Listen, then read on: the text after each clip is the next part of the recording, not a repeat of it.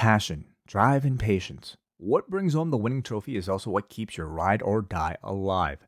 eBay Motors has everything you need to maintain your vehicle and level it up to peak performance. From superchargers, roof racks, exhaust kits, LED lights, and more, whether you're into speed, power, or style, eBay Motors has you covered. With over 122 million parts for your number one ride or die, you'll always find exactly what you're looking for. And with eBay Guaranteed Fit, your part is guaranteed to fit your ride every time or your money back. Because with eBay Motors, you're burning rubber, not cash. With all the parts you need at the prices you want, it's easy to turn your car into the MVP and bring home that win. Keep your ride or die alive at ebaymotors.com. Eligible items only. Exclusions apply. And so I explained to Stephanie my challenge. How can I feel as alive as that night 20 years ago when I was almost dead? So I'm here to tell you that 6 nights from now, I'm not going to be ringing a bell. I'm not going to be keeping time. I won't be around ringside at the Hell in a Cell pay-per-view at all. You see, when that door slams shut on Braun Strowman and Roman Reigns, when their future meets my past and the future becomes now, I'll be locked inside with them as a special referee at Hell in a Cell. When it's time to begin, it's on the Rewind Raw with John Pollock and Waiting. The A-Team that makes sense of these things we see in the ring every week on TV. It's Rewind Raw for Monday night. Download it Tuesday morning from the Post Wrestling site. It's Rewind Raw for Monday night on USA Now on the John and Wai Take the Mic. Hello, everybody, and welcome to Rewind Raw. I'm John Pollock here alongside Wai Ting, back for another week. How are you doing, Wai? Doing good, man. I have some... you and I both sound much better. Yeah, I think I have some residual coughing. I have some residual phlegminess, so excuse me if that comes out later on today. But I'm doing good. Otherwise, probably not as good as you, though. Maybe not. I was just going to note that it used to be the running joke that people would always make fun of us for always talking about when we'd get sick. And I think we've had a pretty good sick-free stretch. But never did our illnesses coincide quite like this one. We got sick within hours, and you and I are at the exact same spot of getting over said cold. It's crazy. Like, I feel like I'm your doppelganger. I guess I don't know if we've ever traveled with another sick person. No. Most hours. people are very considerate to travel with us. No, it's not. I mean, it's not just Braden who's been sick. Everybody's been sick. So I've been in contact with many sick people. Maybe it's just something that's been going around. It's also cold as hell now in Toronto. We've had an extreme weather change. Oh, I know. And maybe you could tell me more about it, John. Because over the weekend, you gave yourself aquatic therapy. Maybe we should say. Okay, I fully intend to talk about this experience. But I'm going to warn you, once I start, I'm really going to get into it, okay? So be my guest, please. Buckle up, okay? The Raw review might be an hour away. Okay. Are you prepared? No, it's not going to be that in-depth. Let's start off. I mean, or what? How do you want to do this? No, it's fine. I can talk about it right now. Let's hear about it. Okay, but you just you keep things on track. Okay.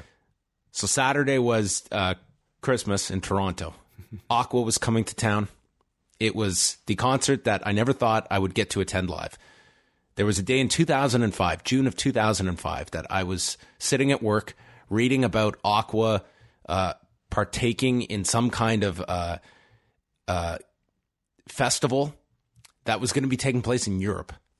And I remember thinking to myself at the age of 21, should I travel to Europe for this? And You're kidding me. The sane side of me said, no, that's ridiculous, John. You cannot fly to Europe to go see Aqua. And it was always one of those what ifs that I said to myself, because I never thought that Aqua would ever play again. Everyone knows of Aqua, but they were the Stone Cold Steve Austin of popular music. They caught fire in... Okay, explain. Listen, they caught fire in 1998. They only put out 2 albums. And by 2001, they were done. They did not have this gigantic, long, lengthy run. And when they retired, they were not coming back. They were done. And I just figured I'm never going to get to see them again. This is a group that sold 33 million albums, Way. So don't be a contrarian. I am hardly alone, even though that's how I was ridiculed and meant to feel like, led by you. But how did I ridicule you? Come on. No, I know you were deeply supportive. But then Saturday came, and I thought, you know what? I fully believe now this group, they have landed in Canada. There are no passport issues. There are no mysterious illnesses. This tour has actually gone through. And there I was on Saturday, ready to go to this concert. And I arrive, and me and 5,000 other people showed up at this concert. I was shocked when watching your Instagram stories, how many people were at this thing. I was stunned. Yeah. Like, I knew it did well. I haven't ever gone to a concert at Echo Beach. I've gone to the larger Budweiser stage, which is next door. And in hindsight, they probably should have booked that. I don't think they would have filled the Budweiser stage. That thing holds like 16,000 for a concert. But they sold out immediately for this. Like, they had a pre-sale, which is when I nabbed my 8 tickets. And when the general on sale, like, this was instant. This thing sold out. I'm amazed. So I think they undershot themselves. Way, Aqua was amazed. Like, they were up there on stage and they were blown away that they had this kind of a response. But the big drama, Way, when we got there, we go to the merchandise stand and we're seeing all the Aqua shirts that they have available. And, you know, I will get to the actual performance, but on the merchandise side of things, this was, you know, on par with All In having 2 merchandise booths with those 11,000 people last Saturday night. They had 2 shirts to pick from. It's like, you are doing this reunion. The reunion tour is synonymous with cash grab. Just throw that logo on anything, and these people are going to spend money. These people were just, take our money, and they didn't even have a great selection of stuff. But the tour shirt that they had, I see 3 prominent figures on the Aqua t-shirt, and it appears that Klaus, the 4th member of Aqua, has had some kind of falling out. He was not part of the tour. He's not part of the reunion. I remember looking them up and realizing that Aqua was now down to 3 members. Yes.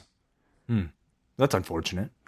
Yeah, and it was kind of compounded when Renee, who is, you know, this guy's the MC.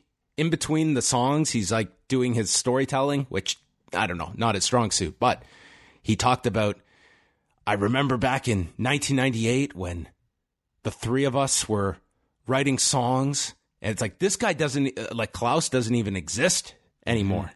Just written out of Aqua history. I couldn't believe it. Okay.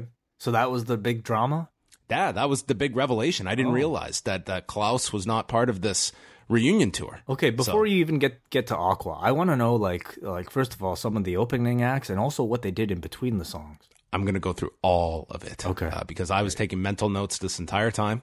You were taking photos. Like, you did a great job with your Instagram. How was my Instagram stories? Dude, you killed it. Was it too many? Yeah. So John went from, like, not knowing what Instagram stories were to figuring out how to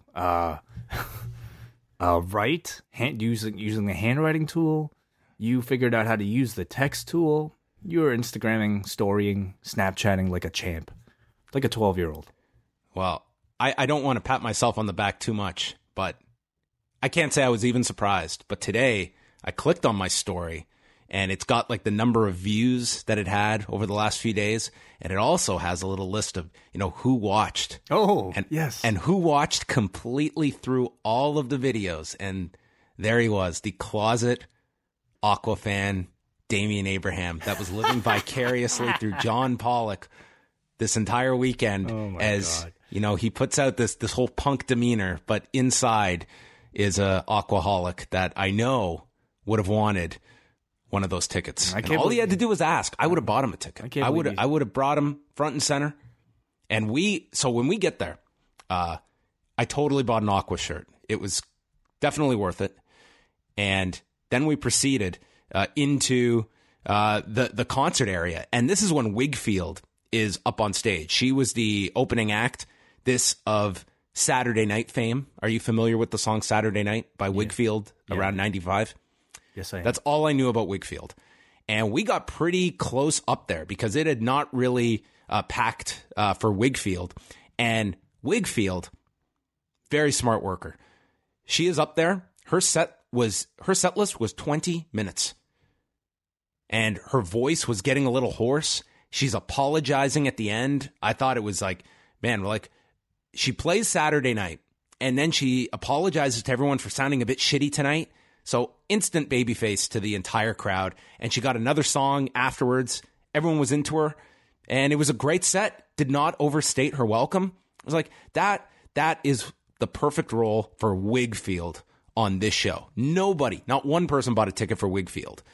They knew one song coming in, they knew one song coming out, but it was a fun little 20-minute set. So I thought it was a very strong start. But then, this was genius. So not even heavily advertised was the fact that they were going to do a much video dance party, which if you grew up as a Canadian and are around the age of myself and Way, we're 34, these used to be this touring roadshow of, you know, at your school dance or something. Like Much would maybe send a VJ. If not, it was just Much music videos that would be, you know, all the music provided at your high school dance. I went to several of these. Did you ever have any of these? I've never had one. Oh, okay. Well, these were popular for a while. It was very smart branding of Much Music to, you know, just, you know, play music videos and make money off these schools. So in between the sets, they put up like old 90s pop songs with the music videos, and this place was going nuts. They did a whole like dance set. They're playing Mr. Vane. They're going Eiffel 65. Like they were playing like your Return of the Mac. They played No Scrubs. This was so awesome. There was no dead time in between sets. No one wanted to leave. Like it was so much fun during these in between sets that as I'm looking at the time of when the next group's going on, I was like, just keep playing these until Aqua. I don't even need Prozac at this point. But Prozac was up next. Are you? What do you know of Prozac? I know. What do you remember of Prozac? I remember quite a few of their hits and their singles. I know the two guys came from this band called the Philosopher Kings, and that's kind of it. Yeah, this was a group that very Canadian, and they were like these animated characters, Simon and Milo. So I got to see them come to life for this performance, and they had a very distinct sound. I only knew Strange Disease and Sucks to Be You. And based on this crowd, that's about what they knew as well. Prozac has actually come out with a lot of songs, and I heard most of them on Saturday night. They played, I want to say 45 minutes, which I think was maybe 20 minutes too long. Like I got to hear the whole catalog of Prozac. I mean, they were fine. They started off really hot and ended pretty strong as well. In between, like it just was such a contrast when you went from, they started with Strange Disease, everyone's into that, and then they slowly got into, like they have new stuff as well. Like Prozac is still putting out, like over the last 5 years has been putting music out. Anyway, so we got like 45 minutes of them. It was fine though. It was still like a fun vibe, and I can't say enough about this crowd. Like there were no, usually you go to a concert, there's at least like 5 fights that break out. There's always like some asshole. There was none of that. These were the happiest people on earth that had converged at Echo Beach on Saturday night. And everyone was just having like the greatest time. There was nothing I can complain about.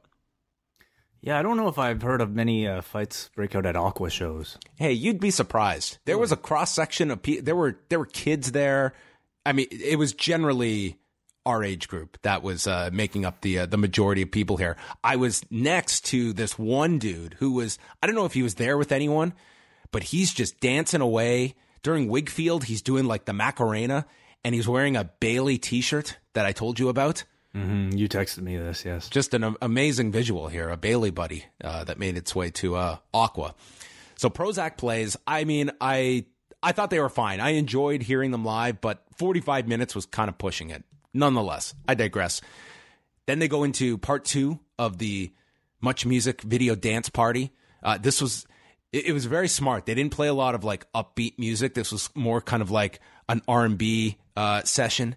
And then they would just tease the crowd. Like they turned all the lights out and everyone's going nuts. And boom, they just play another music video. Like everyone is on edge waiting for Aqua. They changed the drum set so that you got the big Aqua logo on the main drum. And then Aqua comes out, and dude, this place lost their mind. They lost their collective minds.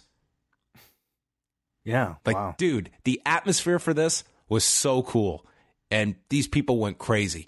Dude, Lene, who is the main singer for Aqua, this woman is in outstanding shape. I don't know how old she is, but she looked fantastic, and she sounded fantastic. Renee comes out in an Austin Matthews Toronto Maple Leafs jersey, like unbelievable, just endearment to this crowd. And then he changed halfway to a, you won't believe it, a Wayne Gretzky jersey. What team? A Team Canada jersey. I guess he didn't want to offend anyone. He didn't want to wear like a Edmonton Oilers and risk it, or dare I say a Kings or Rangers or Blues jersey. So, I mean, this guy knew what country he was in. And these two, and Soren, let's give a shout out to Soren. Man, they just seemed several times like they were just blown away. There was a point where they start playing Dr. Jones, and he just puts the mic out, and the crowd, they would have done the entire damn song if he had left this microphone out. They're just going. They've got every lyric, and he's just amazed. Like, all these people know all our lyrics. We haven't done a thing since 2001. And that was it. They structured their playlist, I thought, very well. They do like a big, like, upbeat, happy song. Then they go kind of a somber or more low-key song. They had some technical issues, but they soldiered through those. It was just a great concert. Do you want to guess? Do you want to guess what they started with and what they ended with, Way? I'm going to guess they started with, I don't know, Dr. Jones? They didn't start with Dr. Jones. We had a big discussion about this before the set. It was like, what are they going to start with? And my friend Paul, he was very smart. He thought they have to go with Happy Boys and Girls because that is track 1 on their first album. I was like, that's a great starter, and that makes a lot of sense. And they ended up playing that second, and they started off with My Oh My. That was their first one.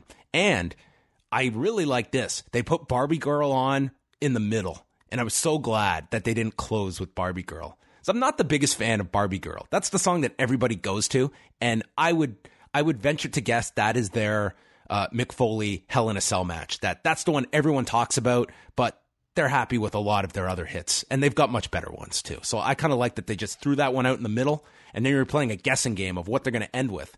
And they ended it with Roses Are Red, which is not like a massive song of theirs, but was tremendous live. And by the end of it, like, they went through all their hits that you knew there was no encore coming at the end because they had gone through everything. We had sat through the V-Trigger. We had sat through Kreutz Wrath, every Snapdragon, and we had seen the One-Winged Angel. There was nothing left. And they only played an hour. It was there's a curfew at Echo Beach. They got to be out by 11, and everyone just realized the concert's over. They turned around. We all just proceeded out. It was like the most orderly exit of 5,000 people you're going to ever see in downtown Toronto. And that was the Aqua concert, Way. Wow. Fantastic. I'm really glad it seemed to really exceed your expectations, your very high expectations. It was very fun to watch live. I was not going to not enjoy this show unless it was a complete disaster. It didn't sound like it was at all. It sounded like you were in a whole area with very like-minded people. So I'm very happy for you. Yeah, I was stunned that many people were all into this concert. I could see them trying these kind of 90s nostalgia shows, but I don't know how many groups out there you could headline to this degree with. Aqua is such a weird group that just kind of hit the zeitgeist at the exact perfect time. that I don't know how many other groups you could have out there that would be reasonable that you could get on one of these nostalgia tours. Like, I don't see NSYNC or the Backstreet Boys doing one of these. What do you mean they have? Not to this degree. Like doing a much video dance party with a bunch of other 90s groups. Well, I know they've done reunion tours. I don't know about NSYNC. I know Backstreet Boys and like New Kids did one a few years ago. Yeah. And the Spice Girls have. I can see like solo groups. I'm talking about this like a packaged like 90s deal like this where I don't know. I don't see the Spice Girls coming to Echo Beach and doing a show with like I don't know, Bewitched. Oh, yeah. But how was your weekend? Not as eventful as yours, really. I think I was just kind of nursing this cold. That's about it. Oh, that's unfortunate. Yeah. I then watched a fantastic UFC event as well. It was a very good UFC card this weekend from Dallas. Did you hear about any of it? I did. Yeah, I listened to some of your review. I kind of followed a bit of what was going on with some of the drama with the weight cutting issues. And yeah, that was it. Yeah, how do you feel about that? Nico Montano, she showed up at the beginning of the week. Apparently she was 144 pounds at the beginning of the week and had to cut down to 125. And then the day of the weigh-ins, she had to be taken to the hospital. And they were concerned she was going to have kidney problems and a lot of issues. Like her body was shutting down. She was not able to complete her weight cut. And so she's out of the fight. And then they make the bold move to strip her of her title.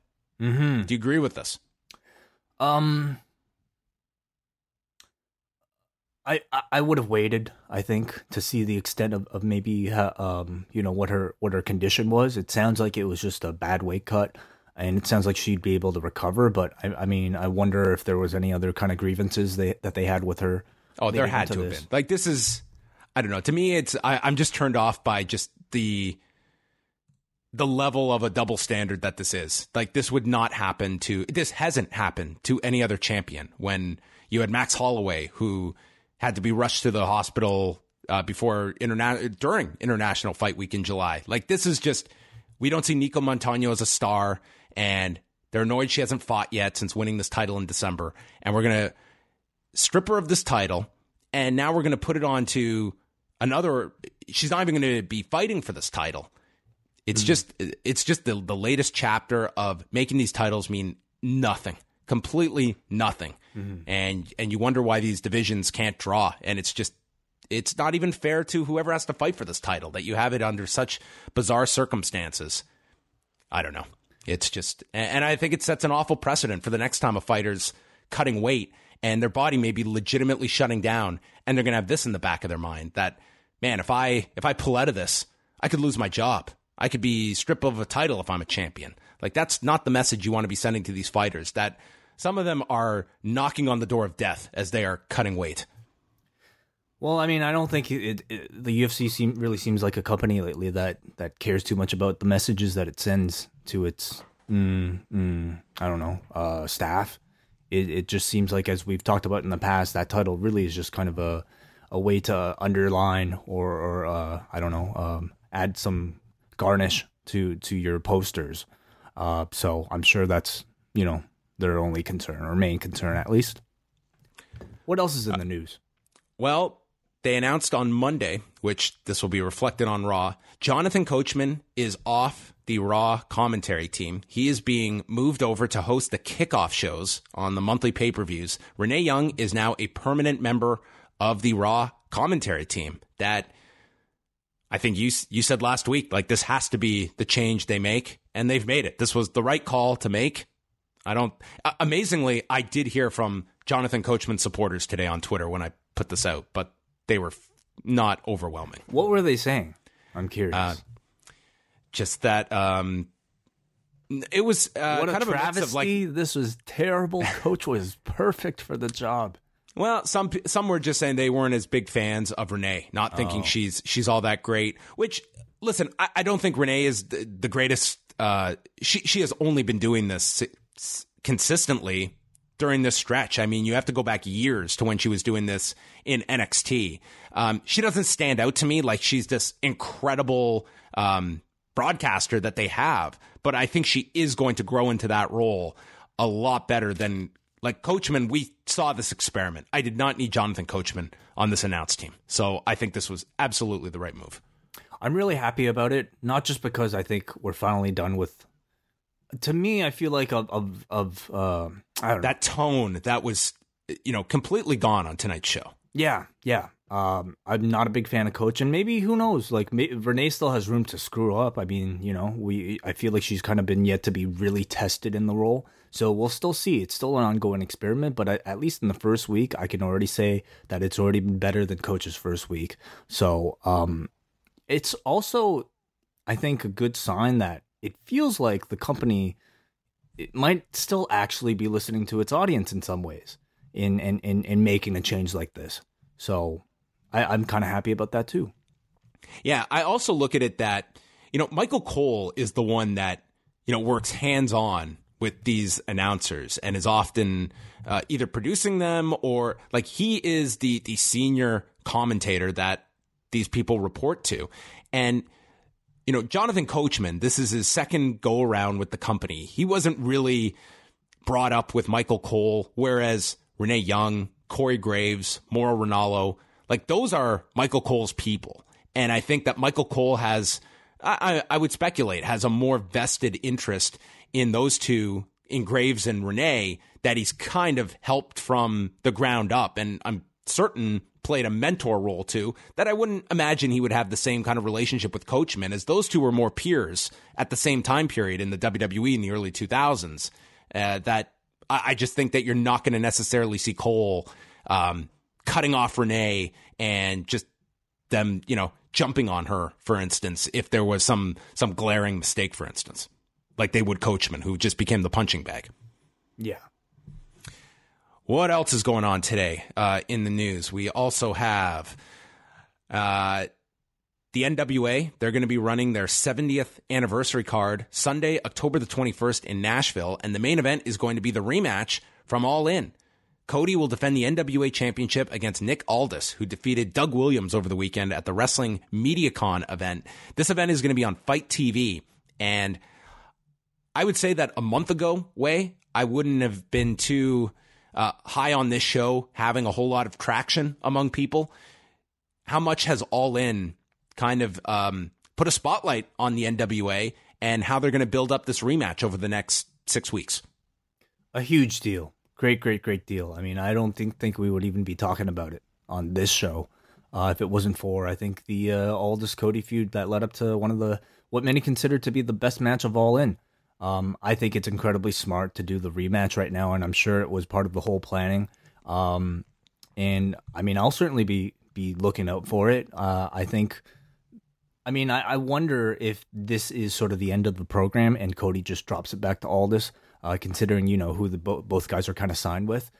But I think if I was the NWA, I'd want to keep this going as long as I possibly could. And even if I'm Cody, I'd want this going as long as I possibly could.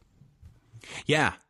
It's going to be interesting what atmosphere they can create. This is going to be in Nashville. I believe it's at the fairgrounds. It's a far cry from 11,000 people at the Sears Center. But you would think it's going to be, I have no doubt it's going to be a really solid build that they're going to do, much like the first match. So I think the atmosphere is going to be interesting because that was such a big part of that first match, that coming back with it, you want to be able to, I don't think you can replicate that atmosphere, so you might want to do something totally different as well. So I'm kind of curious the approach that they take to this rematch. I really just want to know, I think, the storyline points that they're trying to tell. I mean, last time I think it was so much about Cody trying to live up to his father's legacy, while at the same time it was like Nick Aldis wanting to do this for his family, his daughter. And I wonder like what kind of twist they'll kind of put into it. This is now maybe perhaps Aldis kind of looking for redemption. What is Cody trying to prove this time around? Why does he need to defend this? Does he have anything to gain from it? I'm sure he does, but I look forward to seeing how those two and David Lagana and Lightning One and Billy Corgan tell that story. Maybe Nick Aldis' son is going to turn and or he'll show up and cost Cody the match. How old is he? He's an infant. Yeah, probably not. So this Sunday is Hell in a Cell. Tuesday night we'll probably go through the card after our SmackDown review. But on the WWE Network schedule way, this show is scheduled to end at 10:30 p.m. How long will it go past 10:30 p.m.? Oh, I'm guessing it'll end before. If it's scheduled for 10:30, I can see it going maybe like 20 minutes, 25 minutes probably. It's not a crazy amount of matches that they've announced so far. I guess they can always add more. I think it's about 8 matches that they have announced so far. You would figure the 2 Hell in a Cells are going to go lengthy. Mm-hmm. But if they're starting at 7, like 3.5 hours, they should be able to get through all of this. I don't know if this is going to be some crazy marathon show. This should not be one of their crazy marathon shows. I think the WWE could really use, a shorter show that you're left where you're happy and you want more at the end, as opposed to being just completely run down by the end of this 4 or 5 hour marathon show that they are often putting out. I could see them putting something unannounced there from either of the rosters. I think they have to kind of consider not just the people at home, but the people paying a ticket to be there live too. I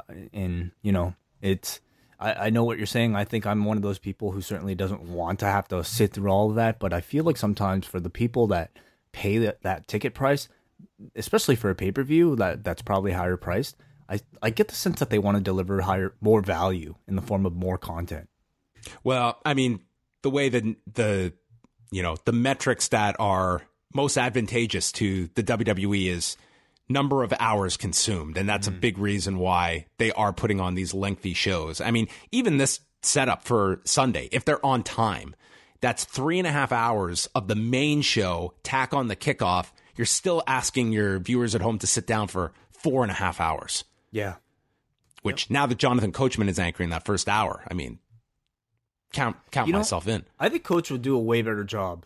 I think he's way better suited to lead a panel like that than he is trying to play a third man in a color commentator role.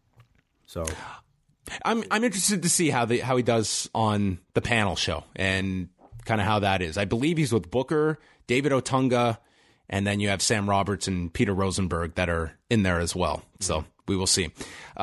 Final thing here for SmackDown on Tuesday night. They pretty much have the whole show announced. We've got Shinsuke Nakamura versus Jeff Hardy on Tuesday night, Charlotte Flair against Sonya Deville, the finals of this tag tournament with Rusev and English against Cesaro and Sheamus, Brie Bella against Maurice, R-Truth against Andrade Cien Almas, and then 205 Live has Buddy Murphy against Grand Metalik and Cedric Alexander and Akira Tozawa against Drew Gulak and Jack Gallagher.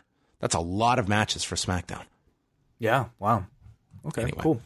Oh, and also the CMLL anniversary show is going to be airing on Honor Club if you are a subscriber. So that's kind of interesting. I'm going to try and watch that this weekend. So that is airing Spanish commentary only, but it's always, a really cool atmosphere for the anniversary show. So you at least have that going as well. So that is coming up on Friday. But first, let us go to Raw from Monday night.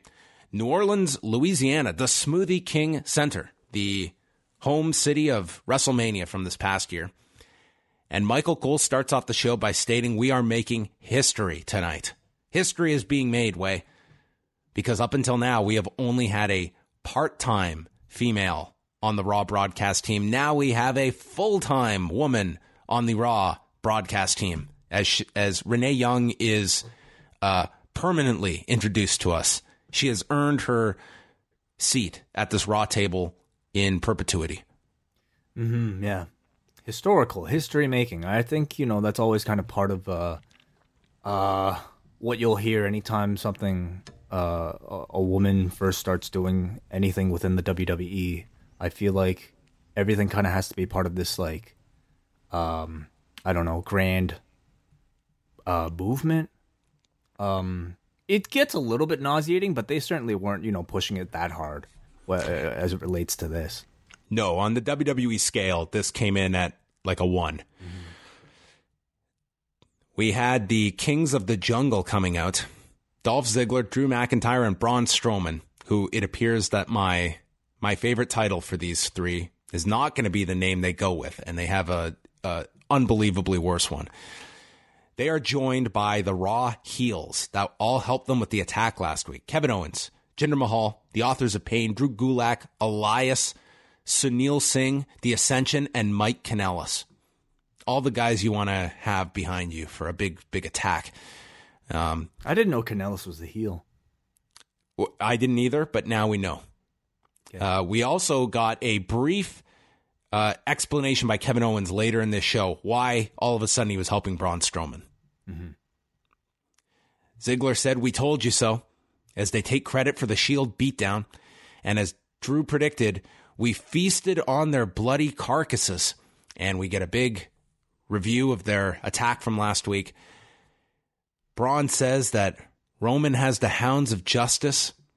He's got the dogs of war. Roof, roof. Ooh, and this was confirmed as the name because Corey Graves repeated this, and we heard this several times.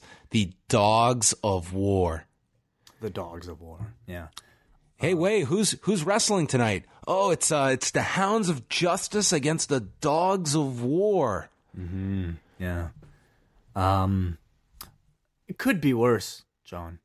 Could be worse. I preferred the Kings of the Jungle myself. I mean, either or.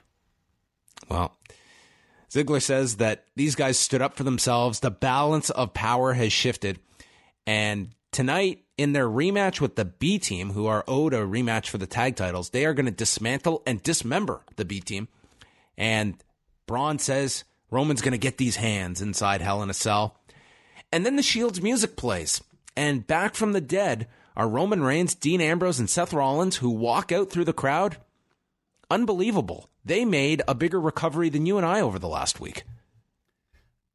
On the scale of beatdowns, I mean, I think it was hardly the type of beatdown where I expected them to be away for a week, you know? I didn't either, but they were left, like, they were grabbed and dragged on top of each other. That was our final shot last week. Mm-hmm. And nothing. A week's a long time to recover. I guess. They're in their primes. Yeah. So they come down. Seth Rollins, he was really trying to get this over, though, because he showed a little rustiness in this giant dive over the barricade onto all of the guys. And Ambrose, the smart worker here, he's got a bag containing axe handles. Yeah. I don't know. Do you think he got these as is, or do you think he manually took off the blades at the end of them? Because I didn't know you could buy these without like an axe. Like, what do you use an axe handle if not for an axe? I have no idea. I certainly found it a bit of an odd choice of weapon. I mean, they're just handles. It's like grabbing a sword, but like only the shaft. So visually, I don't find them to be such great. Like, I would have just brought baseball bats, or kendo sticks. Something that feels like a complete weapon. This felt like it was like 20% of a weapon. I don't know what it is, but for the longest time, like I know everyone would complain about the camera cuts for the Shield, and for whatever reason, I don't know what it is. It never was a big deal to me, but it's way worse once you start noticing it. Yeah. Yes, because now I can't not notice it, and it's so difficult. Mm-hmm. It's just crazy. It's so crazy because all I'm hearing is like a guy yelling cut, and before the word's even out of his mouth, he's getting ready to say it again. Well, it's not just the cuts, but it's like the shakiness, and we're like tilting to the side. Mm-hmm. It was just, I have to like look down now. It's just become horrendous. I feel your pain now. Well, So if you haven't noticed it yet, do not even try. Save yourselves. They cleared the ring. The Dogs of War, which is all I will refer to them as from now on, just stood on the ramp, and Corey Graves repeated their name. It is cemented in history. Yeah, Dogs of War, Hounds of Justice, they all sound like Vince-isms. And, for better or worse, I think Vince has come up with some great Vince-isms in the past. But Dogs of War, I don't know if they're going to be around for that long. They're going to have a dog-eat-dog street fight for the first time ever. The man loves, like, dog metaphors. He loves calling human beings dogs. He tried to get that pit bull thing over with AJ. That's right. That was his go-to with AJ, the pit bull. As far as I know, he doesn't have a dog. I could be very wrong. I just wouldn't know who would take care of it with him being on the road for as long as he does. But clearly, I'm assuming he's a dog lover. Either that, or he really wants humans turned into dogs. Are you ready for this way? We had quite the crime committed backstage. The Bella Twins are on their YouTube channel. Brie documented all of this. They walked into their private locker room, which can I just say for the aesthetics here, this was the least convincing locker room setup I have seen. Like, we had some blue, like a natural blue wall with like these white boards that it looked like they just put up to convey a room. It looked more like an office. Well, after this this heinous crime that was committed, I can't even say this was a riot had ensued. This was like a lightly disorganized room.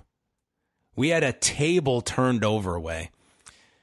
Brie mode was written on the wall, but it had been scratched out. Are you ready for this? I know that a lot of parents listen to this show sometimes. This could be playing in a classroom. Please have all the children cover their ears. Instead of Brie mode, it read riot mode. And then it said fearless Nikki. They scratched out the less of fearless and wrote more. Fear more Nikki, which sounds like closer to a good tagline for Nikki than an insult. Fear more Nikki. Oh, man. And a table and chair were turned over. And Nikki, in all of her disgust, could only bring herself to read one word to describe this scene. Unreal. As Brie shot this in selfie mode. Yeah. No, this was... I think it really continues the trend of this riot squad having just the least intimidating, lamest forms of rioting. They were closer to an Aqua crowd than they were a riot squad. Like, these people would have been no problem. Oh, yeah. So, I mean, let me get this straight. Somebody had to write Brie mode first in order for them to scratch it. With extraordinary penmanship, mind you. Like, these were block letters, like, perfectly aligned. Like, I feel they had a stencil for the lettering. I'm guessing one of them has the job of writing it, and the other one has the job of crossing it out. Because, like, they would have... Somebody wrote... They color coordinated the words. Yeah. In what world, and what kind of, like, graffiti in any world would you see this occur by, like, the same people? Yeah, often with graffiti, with writing, whatever, like, you'll see somebody cross out something that's already existed. But now I'm being led to believe that this fearless Nikki in this Brie mode was already written in this room. Yeah. And that can't be. Yeah, like, the Bellas, like, tag their locker room before they leave. Yeah, it was just really bad. And I'll tell you, the acting, I thought, from the Bellas was really bad, too. Like... unreal. Yeah, Breeze just didn't even look upset. It was very lame. The Shield were with a bunch of indie police. Baron Corbin got in between, and he was explaining, we don't need the police, but you have to put your weapons down, or you could be arrested for a long time. The Shield could go away for years. He said that the Shield has to vacate the premises. The Shield has to vacate the premises. Or else, because if they don't, Rollins and Roman Reigns will forfeit their singles titles. And he repeats that all three will go to jail for a very long time. And Reigns stared down a cop. This show sounds like it's written by somebody who's 6. If you don't do this, you're gonna go to jail. Like, this is the type of threat that I think a 6-year-old would make on the playground if they were playing like cops and robbers. Well, we've established after last week and this week that the Shield are clearly in with a bunch of dirty cops around the country. Yeah. That was the takeaway. Reigns just stared down this cop. and they dropped their weapons, their axe handles, and left. Mm-hmm. First match of the night, Ruby Riott versus Nikki Bella. A rivalry for the ages, as Fear More Nikki tried to restore Fearless Nikki. Riott swept the leg for a trip, and then Nikki speared her as she came off the ropes. Ruby then kicked the rope into the throat of Nikki, allowing them to go through a commercial. Ruby's working the neck with a cravat. Nikki got out. The audience got behind her for the comeback, hit a reverse enziguri off the second turnbuckle. She went for the Rack Attack 2.0, but Sarah Logan got on the apron for a distraction. This allowed Riott to hit a flatliner, and then she's controlling the wrist of Nikki. The Riott kick gets countered. Nikki again goes for the Rack Attack. This time Liv Morgan tries to interfere, but Brie stops her, and the Rack Attack is hit. Nikki wins, and then after, first of all, let me get out the positive. This was Flair Steamboat in comparison to last week's Bella's tag match, in my estimation. I thought a fine match. I thought so too. Yeah, I think, it's so strange in that, like, backstage, I think Nikki Bella is just such a ineffective babyface. But I think in ring, in these two performances at least, she's felt like she's somebody who's able to engage this audience, in particular her audience, who seems to always like react, and I thought Nikki showed pretty good fire, and she works hard. And then Nikki got her heat back for this locker room attack, or on their dressing room. Nikki stood on the apron as the Riott Squad retreated, and she put up the L sign with her hand. Mm-hmm. Yeah. Yep. Wow. This was yeah. She would have fit in perfectly on Saturday. Well, yeah, I know she is our age, so I don't think kids are really doing that often these days. That type of thing kind of shows your age, I guess. Loser. Yeah. Then we had the Connor's Cure segment. They aired a video on these children that are battling cancer, and then Big Show was out in his gear. Mm-hmm. Yeah, to look like the Big Show, I guess. I mean, this was, like PR or not, whatever. The reactions in this video and the reactions on this children are incredibly genuine. So they went all the way out to like make Titantrons for these guys. They had custom gear. And I think Big Show is really perfect for this role. So he's very good. Yeah. Very good. These kids seem to be having a great time doing this. They introduced all of them by their character names. And one that people were pointing out was Braden the Punisher, that was wearing a shirt with the sign for like breast cancer awareness with an X through it. Did you see this? I did see it, and on Reddit, people are saying that this was him trying to sneak in a critique of like Susan G. Komen or something. I mean, it's very possible, but I just took it to... We should explain, too, for people that are not watching, like, this was generally, like, small children, but this Braden the Punisher looked to be, like, 16, a teenager. He's 16. Yeah. 16? Okay. Yeah. So it's just like a big X across a pink ribbon, basically. Yes. But, I mean, I took it to mean him saying no to cancer. No to cancer. That's what I thought of immediately, but it is, the sign for, like, the ribbon. And not, Anyway, I don't know. So he's saying don't support breast cancer, or obviously he's not saying that. Like, I feel like as a whole we're giving him too much credit. Like, and I'm sure like the WWE saw this and just took it to mean he's saying no to cancer, with the ribbon kind of being the closest thing to physically symbolize cancer, or metaphorically symbolize cancer. But we'll hear from him, I guess, in the days ahead, perhaps. Oh, man, Braden the Punisher. We'll have to, I guess, set the record straight. We had a shot of the Mercedes-Benz Superdome as Michael Cole transitions that was the site of WrestleMania, and we have a match of WrestleMania proportions, not this Sunday at the pay-per-view, but in 4 weeks, between Triple H and The Undertaker, as they aired a video package on last week's segment involving Shawn Michaels and The Undertaker, and this video totally pushed Shawn Michaels coming back for another match. And then we end it with the graphic Undertaker versus Triple H, last time ever at Super Showdown. Yeah, unlike last week's 10-second recap, this week they went full into recapping these Shawn comeback portions of that segment. Triple H was a total afterthought of this video package. The closing shot was on Shawn contemplating, essentially contemplating a comeback. So I see this, and I'm now pretty convinced that Shawn is coming back. It's, I think that last week's segment, it definitely shifted the focus to a Shawn Michaels match.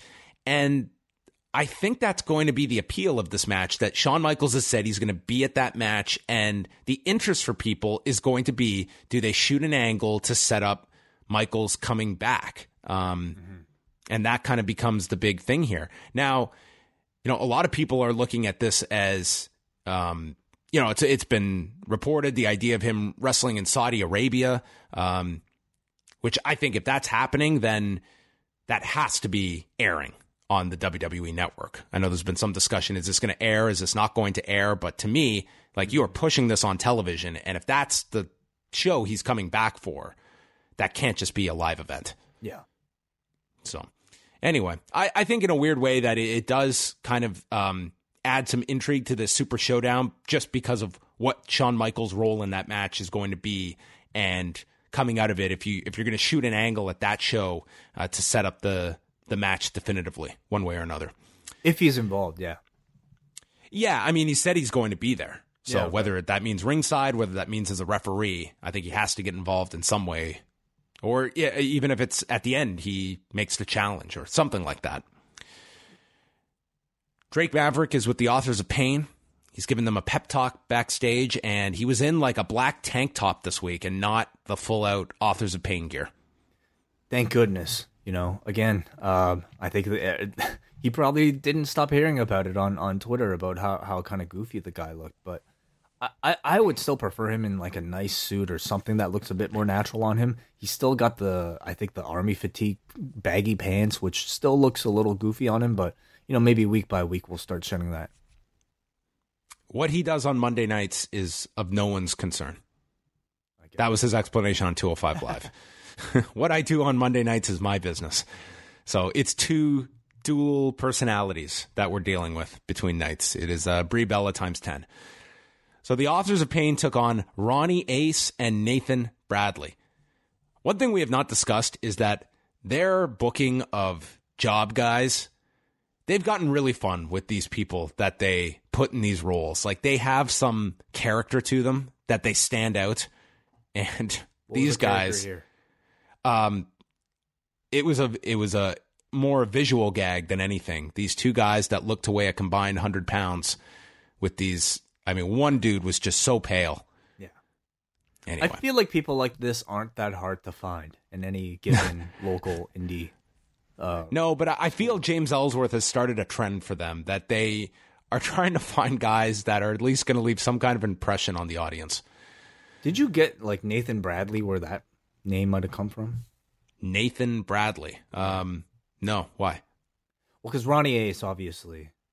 But... Yeah, that one made of course, the Johnny Ace reference. Nathan Bradley doesn't jump out at me as a joke on anybody.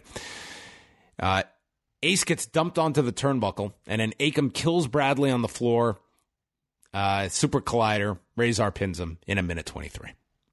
Pretty entertaining squash, I think they're very good at it. Looks like the group is starting to pick up some attention. I think next week I really want to see Maverick cut an amazing promo for these two. I was kind of expecting it this week, but I think, at least next week, I want to start seeing these guys in a program. Who do you put them in a program with? It's kind of a weird division now because you have the tag titles are on a heel team and B team. Squash them. I guess. Sure. I don't know if you can get much of a program out of that. That feels like a one-off. Yeah. Well, I guess it's a start. You also have Rude and Gable that are kind of warming up, but it seems like, maybe that one down the line.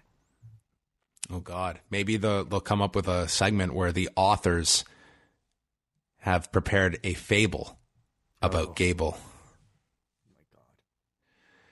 Throughout the night, the Raw team was throwing to SmackDown video packages. We got ones for Jeff Hardy and Randy Orton, for Samoa Joe and AJ Styles. So it kind of just feels like the brand split is kind of just slowly dissipating.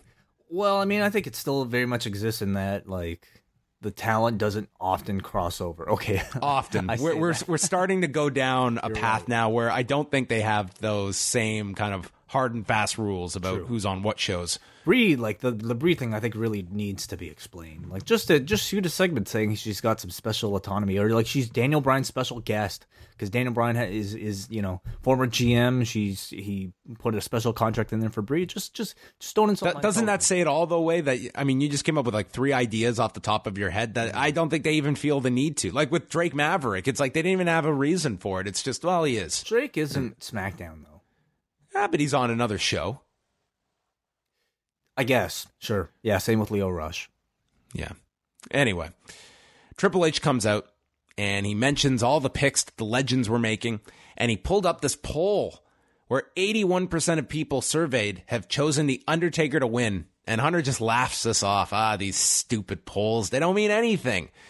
So he was very surprised that when Shawn Michaels made his pick, it bothered The Undertaker so much. It's laughable. And Taker responded by making threats. And Hunter thought that Taker had lost respect for him and Shawn, but instead he realized Undertaker has lost respect for himself. He couldn't even show up tonight to tell him that to his face. And Hunter says Taker was never the same after the matches they had with him and Shawn.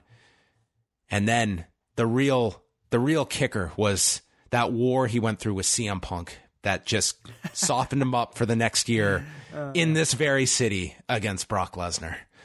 It was Punk. That was his last moment of glory. And then the mystique and aura went away. Now he's just a reputation, and he blames us for the demise, that being Hunter and Shawn, and now he's going to put him down for good. I wish you could have dubbed over Triple H's promo, because I thought you did a way better job of of delivering his message in a concise form. I didn't think it was very, the logic of this was left a lot to be desired. I was trying to... to me, this was just another kind of rambling Triple H promo where, everything on the surface that he's saying sounds really nice. He's got a great delivery. He talks great. His delivery is great, that it overcomes, if you're actually, writing it down and... they had their last... say anything. He's not saying anything. You start to... Anyway, the story here, they had their end of the era match. That was in 2012. Since that time, Taker's streak has ended. But he's won plenty of matches at WrestleMania since. He won this year against John Cena. And it was somehow... I don't know. It's like the story of this all. Talking about losing respect and man, I thought you did a way better job, quite frankly. Whatever. I'll say that was it. That was the promo. Yeah, I mean, I'll say the segment again. Certainly, it didn't do enough to sway my attention away from this potential Taker Shawn match. I'm just kind of looking at that now, and really still it's having the effect of making this just look like a preliminary match. Yeah, and they have the next month that this seems to be the game plan. Is just we're just going to do promos building this up. Which is fine.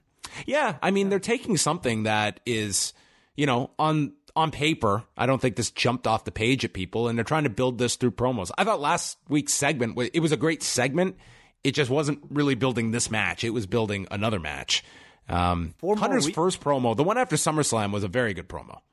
4 more weeks, though. That's a lot of time to fill, I think, with one match. This is until October 6th is this show. In total, they would have had, 7 weeks to build this thing up? That's a long time. Yeah. The cops are outside on the lookout if the Shield returns. And then Dolph and Drew took on the B Team, the rematch for the Raw Tag titles. Axel and Dallas were stomping Ziggler in the corner as the audience chanted, B Team, go, go, go. Drew distracted, and this allowed Ziggler to super kick Axel. Went through a commercial. Ziggler kicked Axel upside down into an inverted Alabama slam by Drew. Then Dallas comes in. He goes for an inside cradle. Drew saves, and then Ziggler gouges him in the eyes, and we do the Claymore zigzag combination with Drew pinning Bo Dallas. And that seems to be the end of the B Team in the championship picture. For the most part, I found the match pretty boring. I think it's just... I just don't think the team's that good. So, The B Team? Yeah. they're really, they are really, I think, living up to their name. They're not supposed to be that good. I get it. But even as baby faces, I see the crowd checking out now. I think about whether or not an Authors of Pain feud, with the two of these guys against, I think, very dominant monsters in those two, if that would kind of help the B team. And I'm not even so sure. I just don't even know if the crowd cares that much. I think everyone knew that this was going to be a short-term thing, and I don't even think the B team ever hit the level that even Heath Slater and Rhino did, where there was a serious, 2 months that they were, a notable part of the show. I don't think the B team ever reached that level, and now it feels they're on the decline unless they come up with some great idea for them beyond this, which, their comedy, it's not like it was so great that it overcame. I thought it was bad. Their placement. Yeah. Like, I think they had 1 week of doing the Matt Hardy, Bray Wyatt stuff that was amusing, and they ran that into the ground. It's just, the comedy is not such that it, was going to be able to carry these guys for much longer, and it feels like their shelf life is up. Seth Rollins and Dean Ambrose then showed up. These cops really sucked outside. They attacked. Drew goes to the floor. And then they set up for the stomp, but Ziggler's pulled to the floor to safety, and the announcers are questioning if Baron is now going to strip Rollins and Roman of their titles. Michael Cole then teed up the footage that was going to be played next that he called extremely uncomfortable. And we got a big video package on the King of the Ring 1998 with old comments from past numerous DVD projects. We heard from Lawler, from Jericho, Kofi Kingston, Jim Ross, Mark Henry, DDP, Terry Funk, Shawn Michaels. We got a cameo from Jimmy Corderas here in this video package. And do you want to tell the people, Way, about our rewatch of this match coming up this week? Yeah, those of you who are double level patrons of the Post Wrestling Cafe, that's the $12 and up pledge group. You'll know that we do videos every single week, and last month we did a kind of a live commentary watch along of Kenny Omega versus Kota Ibushi right before their rematch at Wrestle Kingdom. So this week we were hoping to do one again, and we decided to do this match, Hell in a Cell, the Mick Foley versus Undertaker from King of the Ring 1998. So you can watch out for probably Friday. And you can watch along with us before you watch Hell in a Cell on Sunday and then the Mick Foley special. Mm-hmm. So this was pretty big feature that they did here on this King of the Ring match from 20 years ago. And then Kevin Owens comes out, and Michael Cole said, well, we had thought Kevin Owens had quit, but he returned last week. And then we go to a commercial, and we come back. Baron Corbin is in the back with Rollins and Ambrose. Rollins said, the Shield never came back. We're just Rollins and Ambrose. And Corbin is upset about the semantics that they're using. He wants them arrested. Rollins calls bullshit on them being arrested last week after 25 years of insanity on this show. Meanwhile, Ziggler and McIntyre were not arrested last week, and he accuses Baron Corbin of being behind last week's attack, which I didn't know that was supposed to be a mystery. And he also brings up falsifying a police report, which is a crime. So they bring in a sheriff from New Orleans, and he is ready to issue a warrant for Baron's arrest. And he starts to read the Miranda rights, and then Corbin wants to talk to Seth in private.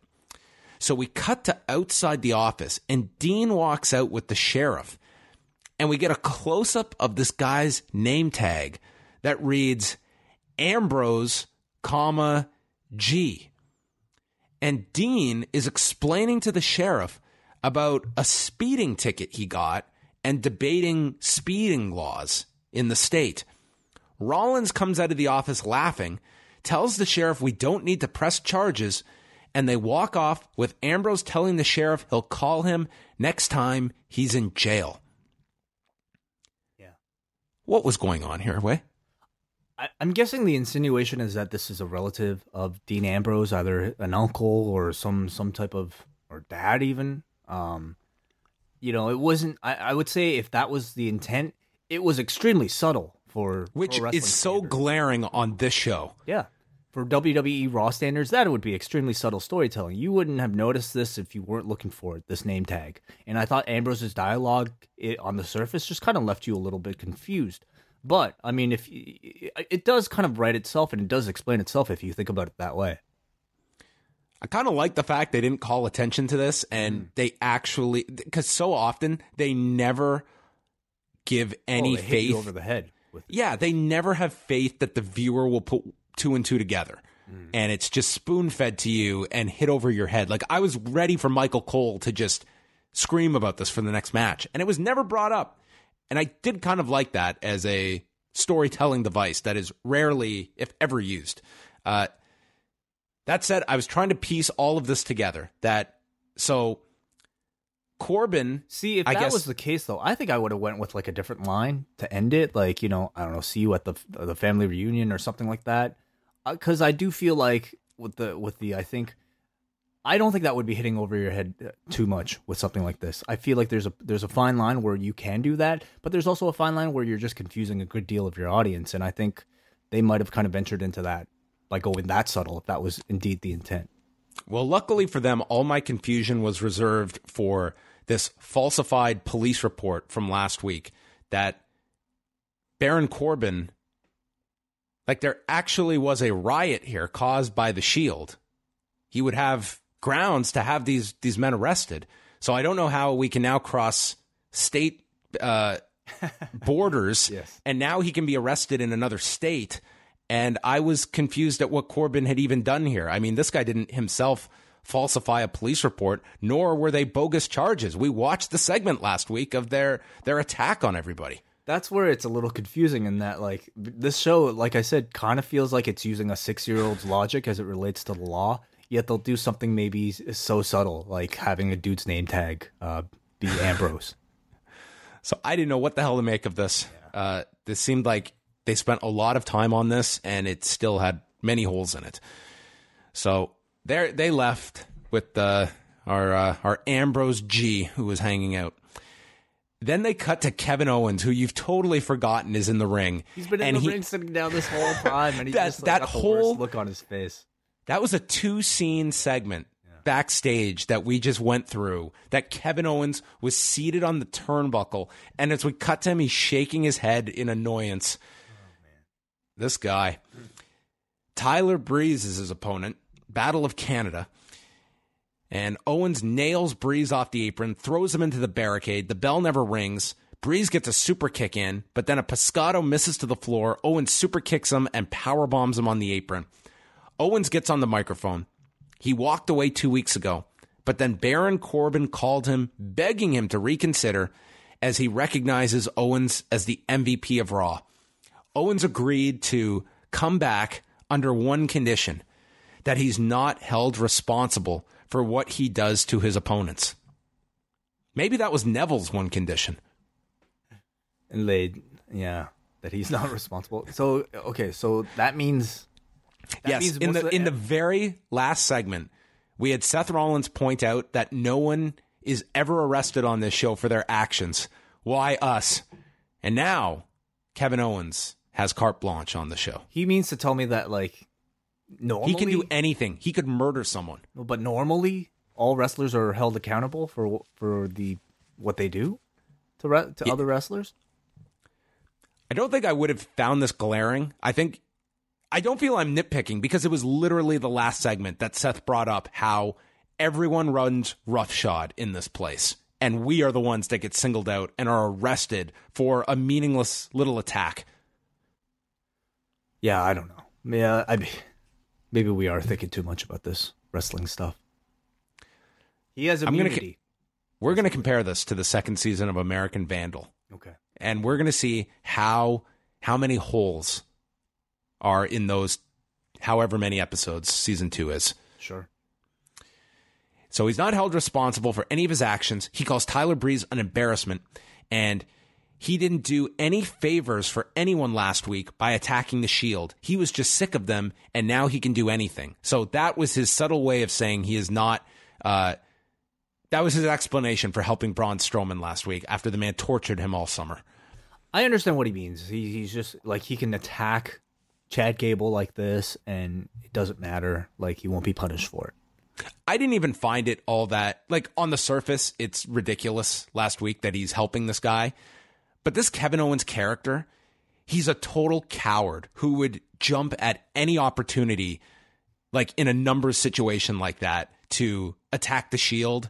That I totally buy this guy as a hypocrite that would be ready to just jump if Braun Strowman asked him for a favor. Yeah. Am I giving too much leeway? Maybe. But I mean, it's up to your own interpretation. I just look at Kevin Owens as like the classic bully character that he has no moral compass about anything, that he would just anyway. Sure. It wasn't as glaring to me, but I appreciated the comment made here that they, in that case, they did go out of their way to make it make sense. Again, like, it's up to your own interpretation if you're satisfied with this explanation. To many people, it wouldn't be. But, I'm sure Owens himself found fault in his own action. So I think sneaking this in there was ultimately, good. He then says you can blame Bobby Lashley because he was the one who took out his friend Sami Zayn and he hasn't been at his side. He quit because of Lashley, but he's also the reason he's back. This is still the Kevin Owens show. What he did to Lashley last week was a warning. And he's going to be about anarchy, agony, and destruction. That's what you can expect from him, and it's all Lashley's fault. Sounded like Snitsky at the end here. I think a good job from Owens, as always. He's really trying very hard to make us forget about that Braun program by being incredibly serious and incredibly intimidating, and he's doing his best. I kind of find, the Lashley explanation, I buy it, the relationship with Zayn. It does feel like it's a bit of a reach in some ways, but perhaps not any more than your typical wrestling pivot. He's doing good, man. I just want to see somebody like Kevin Owens perform, and he's as a serious threat, and we're getting that right now. Yeah, and this was not added to the pay-per-view, at least not as of yet. So maybe they're holding off on this for something else. Australia? Could be. That show is also filling up quickly, too. They've announced quite a lot of matches for that, although, I mean, they can go forever on that show. All these shows, they can load up as much as they want. Well, he suffered from vertigo. Oh, that's a great question. Perhaps that's a long airplane ride. I think Kevin Owens will be accepted in Australia. Saudi Arabia, we do not know. Interesting. Bobby Roode and Chad Gable did an insert promo where the 32-year-old Chad Gable was referred to as Kid by Bobby Roode. And then as he went to do his glorious tagline, Chad interrupted. Basically, if you're short, you're always going to be 18. He's a pup. God damn it. He's going to interrupt him. This is bark. That's essentially Chad Gable's role. It's like he's an overactive child, and Bobby Roode is his handler. I'll tell you what he is, and I guarantee you this is how Vince McMahon sees him. He looks at a guy like Chad Gable, and he thinks, this guy looks like a fan. He looks like a guy who's a big fan of our superstars, and therefore, let's put him into fantasy camp with this guy, with Bobby Roode. And that's essentially what the character is, isn't it? I'm just so glad Kurt Angle didn't come around now. Like, Chad Gable is a legit Olympian. I know. That he's got a thing. It means nothing, but like, this guy's got personality. He's a great wrestler, and his cardinal sin is that he's not 25 pounds heavier or 4 inches taller. Yeah. I think he'll do a good job with this, though. Like, I think, like you said, the guy has, not only will he get over during the matches, but I think as a character, I think he'll be able to unlock something within himself. So I think he'll get over regardless of the role he's been given, but the guy could be much more. I agree. Like, I see best case scenario here is he's Crash Holly. And I just see this guy as being capable of so much more. He's way better than Crash Holly, though. I know he is, but he's not in a role where he's going to be... But the audience will make him bigger than the role. I don't know. Listen, I'm a big fan of this guy. I'm hoping this is something, because who knows? Maybe this catches on in some bizarre way. So they had a rematch with the Ascension, same match as last week. So Bobby's about to start the match when Chad tags in before he can even lock up, and he starts suplexing Victor, knocks Connor off the apron. Connor's role in this match was basically get knocked off the apron. Rude gets the tag. He knocks Connor off the apron, then delivers a spinebuster to Victor. He's setting up for the glorious DDT when Gable blind tags in, and he wins with the Chaos Theory. Rude showed like a hint of annoyance, but was more so just excited that he's won again with this guy who's doing all the work. I actually kind of like Bobby Roode a lot more in this dynamic than he does on his own. Like, he's very obnoxious, I think, or just plain boring on his own lately. But I think, like, kind of being put on this pedestal by this fan, Chad Gable, makes, like, Bobby Roode's kind of bewildered look somewhat interesting. And I think, you know, it seems to be a setup, in my opinion, probably for a feud between the two down the line. And I ultimately feel like at least a program for either man is a positive thing. Then the announcers were plugging the People's Choice Awards that I guess are coming up soon. I greatly enjoyed this, mainly because of Renee. So first of all, they read off the nominees for Best Reality TV Star: RuPaul, Snooki, Kim Kardashian West, Jonathan Van Ness, who Renee instantly pops for, and Nikki Bella. Do you watch that show? No. Queer Eye? I don't watch it. Is he the host of it? I don't even know who Jonathan Van Ness is. He's one of them. Okay. Well, that seemed to be Renee's pick for that award. Then we had the Game Changer of 2018. Like the entire environment that these people occupy was changed because of their involvement.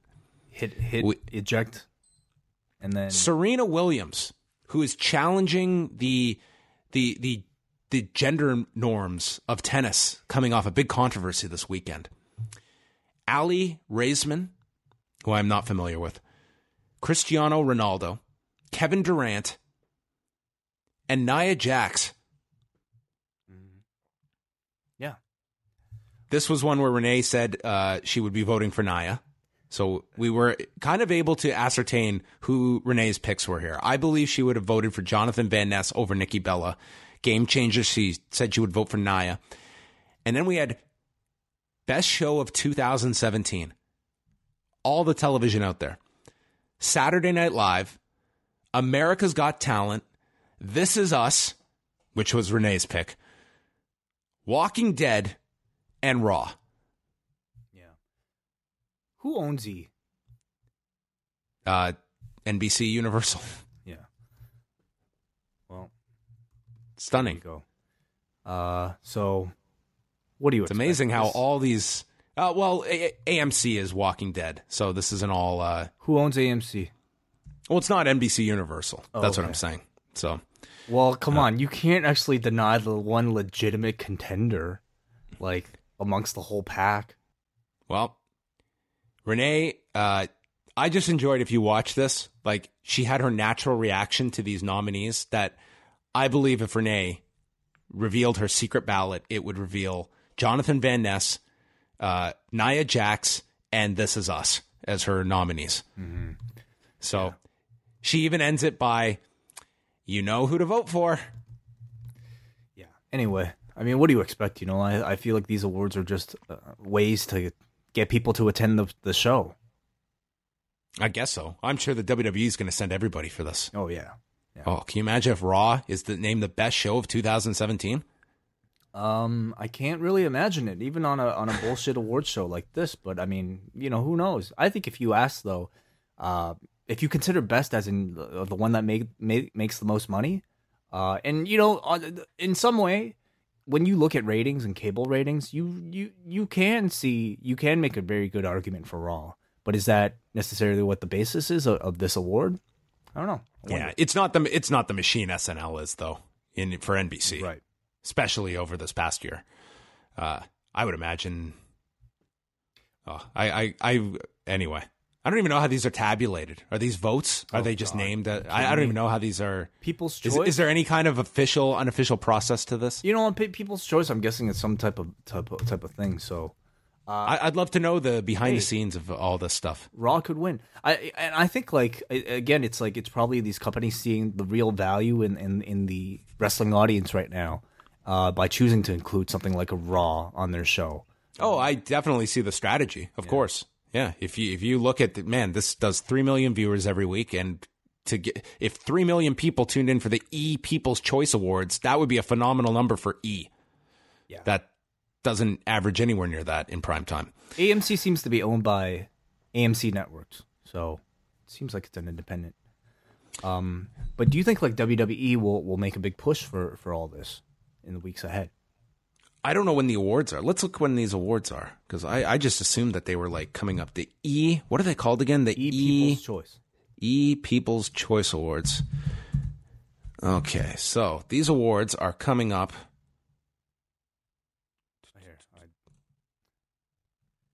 November 11th.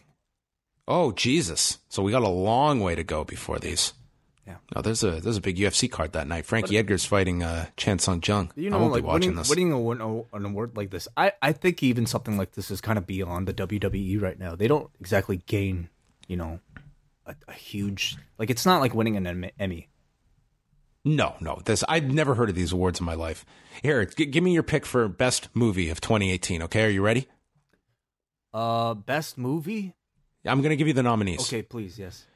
Black Panther, Avengers Infinity War, Incredibles 2, Deadpool 2, Solo, a Star Wars story, 50 Shades... How is that even nominated? Solo? Yeah. Well, we just explained kind of the process here. 50 Shades Freed, Ready Player One, A Quiet Place, Jurassic World, A Wrinkle in Time, Ocean's 8, or Mission Impossible Fallout. I think Black Panther's going to win that. I think so, too. Of those choices, yeah. Just looking, man, these nominees, there's like 10 nominees for like each category here. They just include everybody. John Cena's nominated. Dude, John Cena's nominated for one of these. Why wasn't he mentioned? Comedy movie star of 2018. What movie? For Blockers. Yeah. He's funny. Up against Leslie Mann, who was in the same movie. Oh. No, he's not going to win this. He's against some heavy competition here. He's against Mila Kunis, John Hamm, Melissa McCarthy, Amy Schumer. No, Cena's not going to win. Oh, I don't know. Dwayne Johnson is nominated for action movie star, of course. Anyway, there you go. I started to watch Skyscraper, but my dad fell asleep in the middle of it, so I stopped. Dude, when they read the TV shows of 2018, they didn't even list all the nominees. There's double the nominees they're up against here. I think... Okay, so best show, Walking Dead, This Is Us, Grey's Anatomy, Big Bang Theory, Will and Grace, Raw, The Good Doctor, 13 Reasons Why, 911, America's Got Talent, Modern Family, and Saturday Night Live. Okay. Well, I don't care. If Walking Dead was an NBC show, I would understand that they only promoted the NBC shows, but Walking Dead is not. Am I crazy? Like, there is no connection Walking Dead is AMC, and so is Modern Family is ABC. Modern Family wasn't announced on Raw, though. Oh, okay. Yeah. Well, listen, I mean, if you want to legitimize your show or your awards, I think you have to at least mention one show that people consider to be the best TV show. So they just threw it in there as a red herring. I don't know. I can't explain. Well, these awards, maybe we're going to have to watch this that week for the double shot. I will not be. Maybe I will. Dude, I'm still scrolling. It's like 20,000 pages of nominees here for these awards. I couldn't sit through it. The Dogs of War in the locker room. This is their show, they announce. They're upset the Shield's back in the building. Corbin walks in. He mentions that Louisiana goes by the Napoleonic Code. And then announces that Ziggler and McIntyre are defending the tag titles on Sunday against Rollins and Ambrose. They're pissed. Yeah. The Napoleonic Code got some cheers from this crowd. Yeah. New Orleans is proud. Yeah. Proud of their laws being presented in a clear form back in the 1800s. He says that he has a good reason for making this tag title match. It's his first pay-per-view as general manager, and it's an epic match. Had nothing to do with being blackmailed because of a threat of going to prison. He said Stephanie wants Braun to take the Universal title away at Hell in a Cell, and Braun announces he's going big dog hunting. Dog hunting? Yeah, he was going to go get the Nintendo gun and go play duck hunt. But with dogs. Okay, cool. Yes. Ronda Rousey and Natalya versus Alexa Bliss and Mickie James. They did an interview on WWE.com with Alexa announcing that Mickie would team with her instead of Alicia Fox. When pressed why, she stated, well, they want us to go 2 segments long, and Alicia Fox is not doing a 13-minute match with me. I didn't watch the video, but I imagine that's exactly what was stated. It was interesting to see where they put this, because tonight was the return of Monday Night Football, and there was a doubleheader on. So by the fourth quarter, this game was a total blowout with the Jets and the Lions. So they put this match on as the Monday Night Football game. The first game is, you would think that there would be maybe some tune-out. Like, this game was completely done, essentially. It was like a 30-point difference. So you could maybe see that strategy that people are kind of, this game's pretty dull. The next one hasn't started yet. Ronda Rousey's on the other channel. I mean, that to me is the one person on this show that you may get a small percentage of the audience that might be curious if they've never seen her wrestle. So this was 10 o'clock, right? This was right around 10. Okay. And the next game was going to start about 15 minutes later. Right. Michael Cole reminds them of Ronda Rousey's win at WrestleMania in this city. Did you catch this line by Corey Graves in response to that? No, please. He stated, there are not enough hurricanes in this town to make him forget that day. Ooh.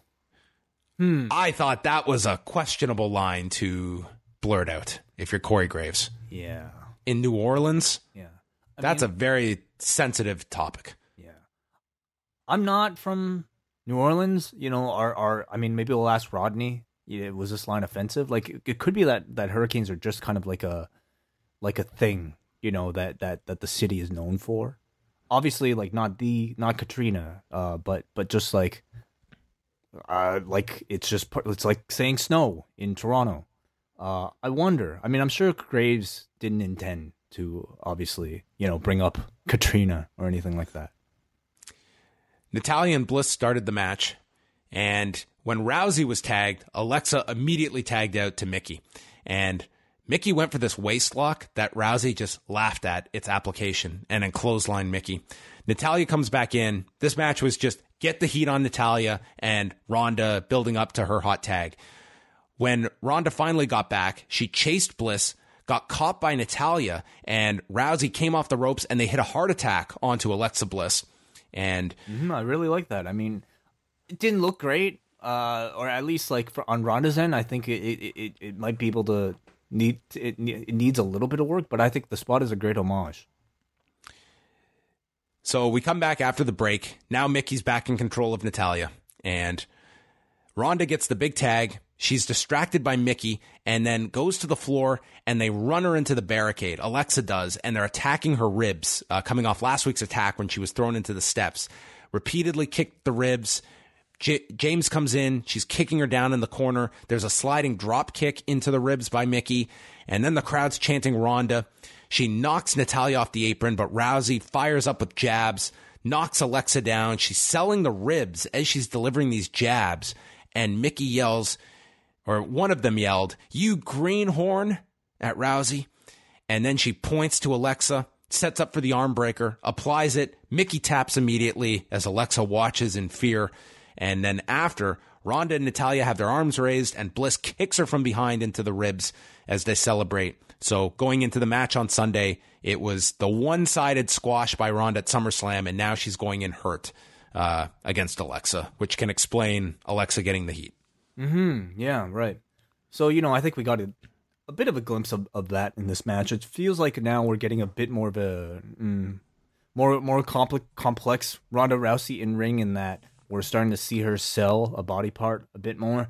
And in that department, I think Ronda looks rather amateur, at least in comparison to her striking and her comebacks, which I think are already on a very high level. looks great in a wrestling context, but I think her selling, it's fine. It's fine for somebody who's a year into it. But then I see her with the championship belt, and that just looks wrong to me. Like, it does not look like the level that you would expect from the champion. Granted, this is a completely different situation with Ronda Rousey. I'm not even arguing that you shouldn't put the belt on her, but I'm just saying I think in that department she has quite a bit of room to grow. Yeah, I think the Alexa program is a very difficult one just because of the discrepancy in size and trying to make this as believable as possible for many that just know who Ronda Rousey is, and you're looking at Alexa Bliss. That, you know, the Nia Jax match worked really well because of the size difference, and this one I think they're really trying hard to make this come off as a more even match. That it's a tough match to put together on Sunday, even with this rib injury, and I think on Sunday it heavily is going to be reliant on Ronda's selling. I think it's very much like you. I think she's ahead of people at her experience level, even those well beyond her experience level. But there's some things that just don't come as naturally, or at least like don't translate as well from, you know, her legitimate background into pro wrestling. And I think that's the acting, really. It's the selling, and it's all the kind of little nuances. I find it also hard that this is Ronda Rousey we're watching as well. You know what I mean? And it's you kind of have to remove yourself from like the MMA, you know, like it's at least like do your best to, and I think like recognize that, hey, this is like a different character entirely that just kind of bears the same resemblance and name. But you know, yeah, it's tough, and it's one of the problems I think with Alexa. It's the fact that like she's so undersized that, you know, it's kind of sometimes works against her when she's being positioned as the top heel of the program. It's only because she's so great at it. She's so great at cutting those promos, and I think just selling the character that she's really undeniably deserves that spot. But the size she is something she has to kind of work around. I think they did make the right call putting Mickie in this match instead of Alicia. Absolutely. I think this would have a lot of problems if it had been Alicia and they were going 13 minutes. Elias is in the back. He spit tea into some production assistant's face, and then Braun's running wild in the back, searching for Roman. He lifted up a dude and tossed him into these poles and just yells, "Roman." This was like crazy Braun that got him over initially. Felt like babyface Braun anytime he has these types of freakouts. Yeah. Charlie interviewed Ronda and Natalya backstage. She says she's fine. Even if she's hurt, she will be at Hell in a Cell. She has never pulled out of a fight. It's not because she's never hurt.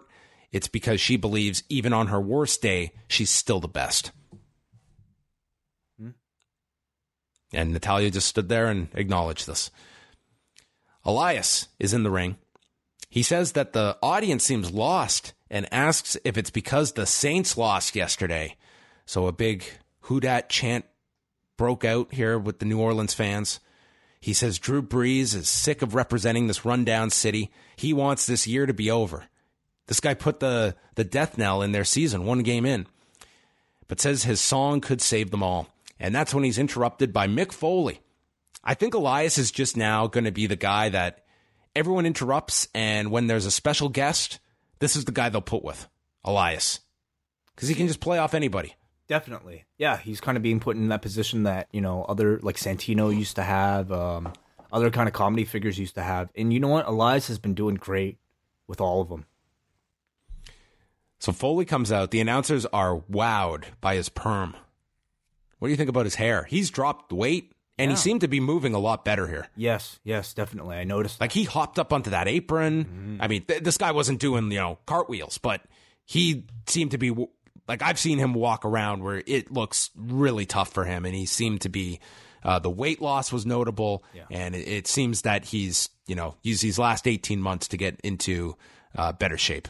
Definitely. I noticed the slim down look. I noticed the slim down hair as well. Yeah, the hair suits him. Yeah, I don't know. Foley puts over his vocals. He's a very big fan of Elias's vocals, but as a lyricist, he doesn't have a sincere bone in his body. So Elias says, well, how's this for sincere? It's hard to imagine, but I was a child once, and I sat in the arena at the King of the Ring that night in Pittsburgh. Which I hope he wasn't making this up, because I thought this was a really cool little trivia note. Is he from Pittsburgh?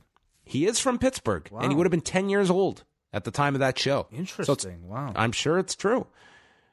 He says that Mick's career was never the same after that night, and he was praying that Mick would stay down after he was thrown off the cage, but instead he got up and he got chokeslammed through the cage, and his life has never been the same.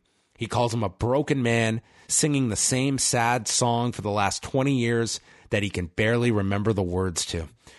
The crowd starts chanting Mr. Socko, which was probably not the desired chant either man wanted at this point. Foley says, I didn't come here to talk about the past. I'm here to address the future. And he called up Stephanie McMahon. Stephanie McMahon, for those that maybe are new to this little program called Raw, this best TV show of the year, Raw. Stephanie is the one who fired this man from his job last year. Unceremoniously. Fired him. So Mick just called her up, maybe texted her, and said, for this 20th anniversary of Hell in a Cell, I've got to have some role. I'll be the timekeeper. She laughed in his face. And he describes that night in Pittsburgh in 1998 being brought back on the gurney, and he felt stronger and tougher than he ever felt that night. And he feels that if you could have bottled up what was inside of me, you could have lit up the city of Pittsburgh. He wanted to feel as alive as he did that night when he was almost dead. And it was when he was wheeled to the back after the match. 10 minutes later, he met Stephanie McMahon for the very first time that night. And then he announces that Stephanie has granted him his request that in 6 days, he will be the special referee for Roman Reigns and Braun Strowman. Yeah. Yeah. You know, it's been nice to see some of these Attitude Era guys be given roles on this show, and I think I guess with football, it makes sense. It was nice to see this version of Foley again, this serious promo, pissed off version of Foley. He was great in this segment. Yeah. Like, he was great, especially I think when he came back. When it started, I felt like it was a little bit forced, like, oh, Mick's going to get into promo mode now. But you know what? So what? I think that it was nice to see that. I thought Elias really held his own. He's been really showing his confidence and really hanging in there with, like, really leading these segments and doing a great job at it. I like the addition of Foley as special ref. I think it'll serve as, like, a constant reminder of the history of this structure, and I think it'll just make the match feel a bit more special. It's a little tough because he can't take any kind of bumps in this match. He doesn't need to. No, but I feel that, first of all, like, it was very awkward for him to explain this whole thing with Stephanie, that she would put him in this match, that by the end of this segment, the only conclusion I had was that Mick Foley is working with Stephanie to try and screw Roman. Like, what other logic would this make for Stephanie to put this guy in this match for, we have established she wants the title off of Roman Reigns? It's possible. Or it could just be... Like, if it's just putting him in this match, it kind of makes no sense for the Stephanie character to do this. It could just be them wanting to promote... I mean, in the end, it's about promoting this special, right? On the network. And I think they just need to come up with some half-assed explanation about how he could get into this match. Elias ended the segment by telling him to shut his mouth and leave. And Foley re-entered the ring. He said, "You play to millions every week. You're going to be a future Universal Champion. I haven't been here in 18 months, and I'm Mick Foley." And said Stephanie also allowed him, for old time's sake, to make one match tonight, and he's booked Elias against Finn Balor. This Stephanie character sounds awesome. What a wonderful person. Yeah. Maybe Stephanie is the originator of the dual role. And when Mick Foley traveled to Stamford, he got non-character Stephanie. He got philanthropist Stephanie McMahon. He caught her on a good day, probably. I guess so, yes. I really enjoyed this segment a lot. I thought both were great. I thought Mick Foley did a great job here. I thought Elias did a great job. I like the addition of Foley. I think that adds some interest storyline-wise for the match and what his role is. And, yeah, I thought Foley did a great job here. And also really put over Elias here. I mean, the guy called him a future Universal Champion. Yes. So everyone did well here. Braun is still searching for Roman. He threw a water bottle at a man's head and then tossed a garbage can, searching for him. Then Elias took on Finn Balor. This was just really late in the show. I don't know about you, but I was kind of checked out during this match. Not just you, the audience. Yeah, this was just one of those matches. You knew it was going, longer than 2 minutes. It ended up going 10. Elias had the heat for a while. Then Balor did his comeback with a sling blade to go to a commercial. The audience was just getting into their Marty Scurll chants. And Balor then ran into the corner, got lifted up on the shoulders, but then popped off. Graves brought up Finn being on a cold streak. And Michael Cole took exception to this and laughed off this comment that he's on a cold streak. And it ended up with Corey walking back his comment. Balor then streak because Cole's explanation was that he had faced Braun Strowman in his last couple matches or last match, and therefore it's not a cold streak. But I think he's not wrong though. He's lost to Braun, he's lost to Corbin, he's lost to Roman Reigns. Dude, it's not wrong at all, because if you're any viewer, you're looking at this Finn Balor and you're thinking this dude's a bit of a loser. He's been booked terribly. Meanwhile, I think Cole is just trying to save that. Trying to say, oh, we haven't been. He's been booked fine. He's been up against Braun Strowman. It's like it's the audience arguing against the booker for this Finn Balor treatment. He just held the title for one night. Balor knocks him off the turnbuckle, misses with the coup de grace, and then catches him with an inside cradle. So he's now on a lukewarm streak, pinning Elias. And Renee starts cheering, and Cole says, "You can't do that." I think reactions to Balor have died down a little. And granted, this is in the third hour and kind of a really bad spot. But come on, this guy's just he's there. There's nothing going on with him at the moment. He's a character that I think a lot of people have checked out of, and it was a brief glimpse with the demon at the last pay-per-view. But yeah. I just don't think he's someone that he's feeling more and more like Matt Hardy 10 years ago when there was an audience that got behind him, but they knew there was a limit. They are not going all the way with this guy at the moment. Yeah, he's being positioned right now as an underdog babyface who's just barely able to sneak by somebody like Elias. And again, maybe to set up that power differential between him and the Demon. I still don't think it's worth it. The guy's a chihuahua. I can't take him seriously. Not against Elias, a pit bull. Doberman. Yeah, we need to just have all designations of dogs for all these characters. Yeah, I think Elias would be a big, like a German Shepherd, like a German Shepherd or a Doberman. I kind of think Roman's more of a German Shepherd. He's the big dog. Yeah, he's a Great Dane. No, he's not that big. He's big dog. That's the kind of dog he is. That's his breed. He's big dog. Big dog. He's got his own yard that he urinates on because it's his. Yes. All right. I can't do that with my throat. Braun comes out for the final segment. He tells Roman to face him like a man. No Roman. Calls him a coward. You missed Bobby Lashley. Yes, I did. I didn't see any of Bobby Lashley. I must have skipped past him. What did he do? Oh, please. You missed all this? Wow. Okay, I totally missed this. So Bobby Lashley's in the back. I guess he's lifting weights. And then in walks Lio Rush.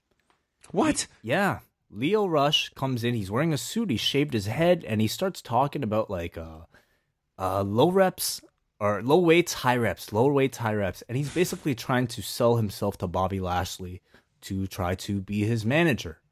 And I think that's what we're getting now. We're getting Lio Rush managing Bobby Lashley. I like the pairing a lot. I mean, I like in general the incorporation of a lot more 205 Live talent onto the main roster.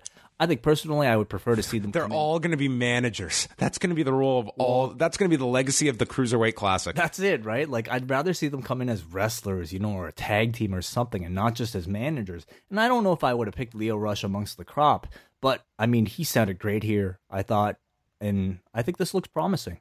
You know what? That could also eventually turn Lashley, because Rush is a very good heel, and babyface manager is not a great label to have. He's almost he felt a little heelish to me here, but I mean, Well, he's a heel on 205 Live. He's like the total like cocky, like almost like an MVP kind of character on 205 Live. That I hope he doesn't ditch that. And Lashley, God knows he needs a refresh. yeah, but I mean, Lashley didn't come across like a heel to me, so I think again, it's one of those kind of Drake Maverick dynamics that we'll see how it all plays out. I want a face-to-face segment with Leo Rush and Kevin Owens going back and forth. And Bobby can just stand there in the corner. That'd be fun. All right. Well, I'm glad you watched all of Raw. I totally missed the segment. Braun comes out for the final segment. Roman's not coming out. He says that Dean and Seth can't help him on Sunday at Hell in a Cell. And if Foley gets in his way, the injuries he sustained 20 years ago will look like a paper cut in comparison. He's taking the title, and he's sending Reigns to hell. Roman's music plays, and he shows up at the commentary position up on the ramp. And they go fight. Roman lands with a Superman punch. They fight on the stage. Braun's ramming his head into the screen. And then they get onto the desk. Roman lifts him up and drops him off the table through the stage with a Samoan drop. And Braun is dead. Roman gets up to his feet. Michael Cole says that all of their feuding, all these years, comes to a head this Sunday as Reigns holds the title up and Braun is down on the floor. Mm-hmm. Kind of a strange way to go off the air here with Roman standing tall. Right, okay, because, you would expect the heel to. Mm. Maybe we're going to get Braun winning with his new manager, Mick Foley, next week. Mick Foley. Or maybe Drew Gulak. Could be. Those are your options, yeah. No, well, I think Roman, because, Roman was beat down last week. He needed to get something this week, right? That's just kind of how they do it. Maybe Drew and maybe Gulak and McIntyre are going to have a truce about who moves forward with the name. Oh, the Battle of the Drews, yeah. I can't tell these two apart. They've got the same fucking name. Yeah. Maybe one of them could be... Andrew. Andrew McIntyre. Yeah. I thought it was a big spot for this go-home show. It looked impressive. I feel like the Mick Foley announcement probably did more to, really heighten my interest in that match. But otherwise, Raw, all in all, I felt like maybe an acceptable go-home show. I think the matches are just kind of what they are. And, about my interest in this pay-per-view is pretty lukewarm, I guess. Yeah, I think that I really enjoyed the Mick Foley segment. I think that adds a little bit to that match.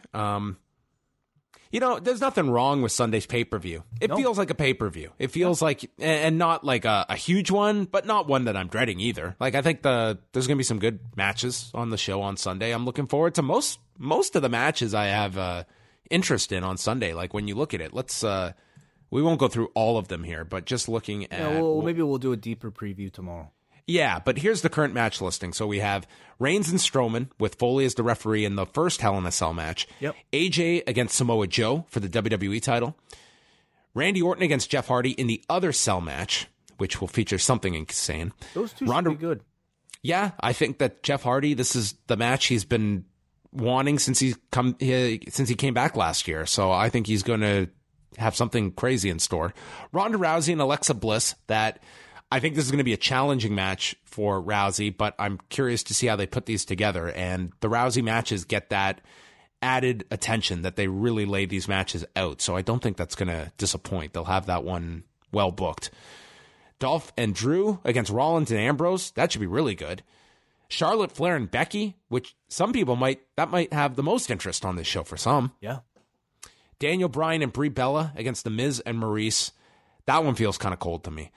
And then rounding it out is the New Day against the winner of the tag tournament for the SmackDown tag title. So that's what we have announced. I can see some more matches probably being added to this at the last minute. On paper, actually, it looks pretty good. Yeah. Especially on the SmackDown side of things. All right, let's go. We only have a few pieces of feedback here, and then we'll quickly go over what we have coming up this week. We start off with Brendan from California.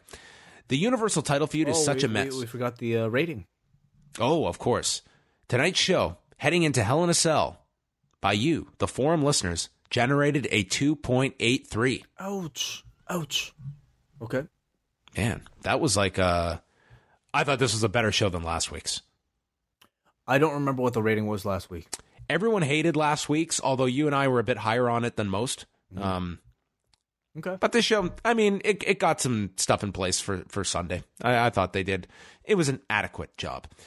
Brendan writes, this Universal title feud is such a mess. It's so nonsensical, with weekly crimes being committed, organically produced babyface Braun being sacrificed, having the tag and IC titles tied up, and the rest of the roster being paraded out like a pack of heel chumps. The only person in this feud I actually care about is Seth Rollins. The show dragged so hard for me this week. If they didn't keep mentioning Hell in a Cell was this weekend, I would have forgotten this was the go-home show. There was so much damn filler. It just felt like they really only care about one feud. By the end of this episode, they even made me feel the Rousey Bliss match is some throwaway afterthought. I know WWE has never done these shows before the pay-per-view well, but this one seriously left me with no interest for this Sunday. They did a better job of pushing the SmackDown matches on this episode. Yeah, I will say, like, on paper, I feel like I like the show more than coming out of it from Raw, so I'm not exactly sure what that says about this edition of Raw, when I think so many of the matches already kind of sold themselves.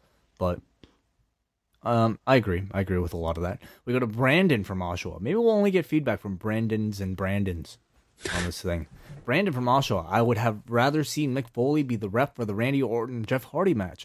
Foley has a history with Orton that he doesn't have with Roman or Strowman. I would have liked to have seen him cut a promo with Hardy, talking about how much Hardy wants this match and about the risks involved. It could have added so much more. He's not needed in another Cell match. I agree. I kind of agree with that too. I would love to see, like, the story of Mick Foley trying to warn Jeff Hardy about what this might do to your body. But, you know. Yeah. But again, they may have, I want to see how this plays out on Sunday. Like, this very well, right. I don't know. It struck me as this has something storyline related involving Mick Foley and Stephanie. Because Foley if this is... Sorry. I just fell off the Hell in a Cell. I know you're getting very upset about the prospect of Mick Foley turning heel, but let us look at our track record of who they have turned heel recently. That they that is the I guess so. would not stun me at all. He goes on to say, Owens looks to be back on the tracks. Hopefully, he continues being vicious and crazy, and he doesn't just lose to Lashley whenever that match happens. Speaking of Lashley, I guess the pay over on 205 Live isn't that great with all these guys making appearances on Raw lately. First Gulak and Maverick, and now Lio Rush. I like this. I think Lio could be a good mouthpiece for Lashley, but he needs to desperately turn heel because Lio Rush is a definite heel in this role. All right, the big question that I'm going to ask you, Wei, if we're lining up 205 Live graduates with their new managerial clients, I know exactly what you're going to say. where does he end up? Oh, man. I would pair TJP with Kevin Owens. I thought of him first, too. I don't know why. Those two would have a interesting dynamic. I don't know if that would work. I mean, that's a bit of a tough. I don't know if any of these ones would work all long term. TJP and Samoa Joe. Okay, they've got a Southern California connection. Sure. Yeah. Why not? Let's go to Jay from Colorado. So let me get this straight. AOP is a monster force to be reckoned with, but couldn't even handle the Shield with the help of a dozen or more guys. They were easily dispatched, even with their tactical vests on. I get putting people like the Ascension and Mike Kanellis in the opening segment, but putting people like AOP and Kevin Owens there just made them look weak. And Drew Gulak is back again? Is he suddenly main roster? Notice how the best things about Raw the last few weeks have been the promos from the Attitude Era guys. Foley's promo made me long for the Attitude Era, as did the Michaels, Undertaker, and to a lesser degree Triple H promos. Speaking of the best part of Raw, happy to see Renee permanently added to the team. The commentary is watchable again. Lastly, Lio Rush and Lashley? I don't mind this pairing, but apparently we are just throwing random people from 205 Live with main roster guys now together. What's next? Noam Dar and Alicia Fox? 4 out of 10 show. I don't really see the pairings as random. I see them as, people that just need mouthpieces. And for Bobby Lashley needs a mouthpiece. Yeah, he does. I think the babyface heel dynamics definitely need to be fleshed out on both shows. But I'm happy if they are looking towards 205 Live to give a lot of those guys like chances to to have a broader audience. Because How many episodes of 205 Live do you think Vince McMahon's watched? I'm sure More or less than one. No, I'm sure there are times he's been, he was looking to share an Uber with Triple H and he had to stay to wait for him. So probably more than one. Tozawa. Alex from Maple. Raw has just become such a chore. I honestly can't think of the last pay-per-view where I had zero interest in seeing a single match from Raw. This was another bad show. Natalya is a horrible actress, and I'm not sure why she is still there when so many others that are better aren't even booked on the show. The main event title picture is incredibly boring. Mick Foley coming out was interesting, but hardly saved the show. Triple H had a lackluster promo after last week's confrontation. Well then, the world's coming to an end, and it's being led by this episode of Raw for some. All right, Are we suffering from some form of Stockholm syndrome? Are we losing? I think, or is it the audience that might be just? What is? You guys are so positive. It's so annoying. Can't you hate anything? I'll say this, John. I feel like taking notes and like actively trying to study the show as I'm watching it is a different experience than maybe just sitting back looking for some type of entertainment. Because I feel like there's always something to take away whenever we talk about and review an episode of Raw. Most weeks, not all the time, to the point where it becomes like an actual like enjoyable experience for me. But if I'm just watching this for entertainment, I could see why people would hate this. Oh, I can definitely see that. Though I believe I have a pretty good ability to be able to take notes and still actively hate something. So Yeah. I don't know. These are hardly award-winning shows, despite being nominated for them. But I don't feel this is the worst Raw has been by any stretch. Yeah. So there's some good stuff going, but also some glaring holes in some of the stories. I will definitely give you that. This has been a lengthy show, so let's quickly just go through a few things for this week. One big thing we are doing is Sunday night after Hell in a Cell, we are going to be doing our review of the show, our post-show, and if you are a Double Ice Cap or Espresso member of the Post Wrestling Cafe, you'll be able to watch that review live as we do it by video. You can watch it. Yeah, I hope people aren't expecting like a big setup or anything. Like I was just planning on setting up like a camera as we're recording the show. We're talking to listeners that sat through our venture into that studio at the Fight Network that was propped up by a hockey stick. Trust me, we did not build an audience off production values. Okay. Yeah, no, this is just, I think, something we're always trying to, add some more rewards to patrons, especially at the double and above level, just to kind of make all that worthwhile for the people that choose to be so generous with their pledges. So we're trying this out. And if it's great, then maybe we'll continue on pay-per-view nights. If not, we will never do it again. But beyond that, I'll be watching the show at your house, John, so you can expect lens clips on the Patreon feed throughout the evening. Oh, you better bring a release form. I don't consent to anything. Well, maybe I'll let you take it over, knowing how proficient you are now at doing. No, I'm gonna have my Instagram stories going. That's what I'll do. I'll man our Instagram. So I'm looking forward to watching the pay-per-view with you on Sunday. Yes, we will be live after. And for those of you out there saying, "Oh, what the fuck?" The show will be up just like normal for everybody afterwards. Free for everyone to download the podcast version of This Is Just in addition to, if you want to listen live as we do the show immediately after the pay-per-view, you have that option if you are a member of those tiers on the Post Wrestling Cafe. All of our shows are listed up at postwrestling.com for the week. We've got a ton of shows coming your way. We'll go more in depth with them on Tuesday night, but you can head on over to the site now, postwrestling.com. Is there anything you want to mention, Wade, before we sign off? Up next, coming up this week, are you doing a WH? Yes, myself and WH will have a show up on Wednesday. Yeah. And then all the usual stuff. Double shot coming out tomorrow night / Wednesday, where John. Oh, I got some big ones. I'm going to be reviewing an insane episode of Lucha Underground and one of the best matches I have seen on television this year. Jay Lethal versus Jonathan Gresham from this week's Ring of Honor television. I'm going to quickly chat about that match as well. Oh, you saw it? Yeah. Okay, well, let's save that for Tuesday. Sure. We will chat about that on the Double Shot. 3 bonus shows this week between the Double Shot, Rewind Away, and then Saturday, Way and I will be back doing a quick show reviewing the Destruction card featuring Kenny Omega and Tomohiro Ishii this Saturday. So we have a loaded lineup. Go up to postwrestling.com. You can see all the shows that you can get, whether they be for free or on the Post Wrestling Cafe. So that is it. Thanks a lot for listening, and we'll speak with you Tuesday night after SmackDown.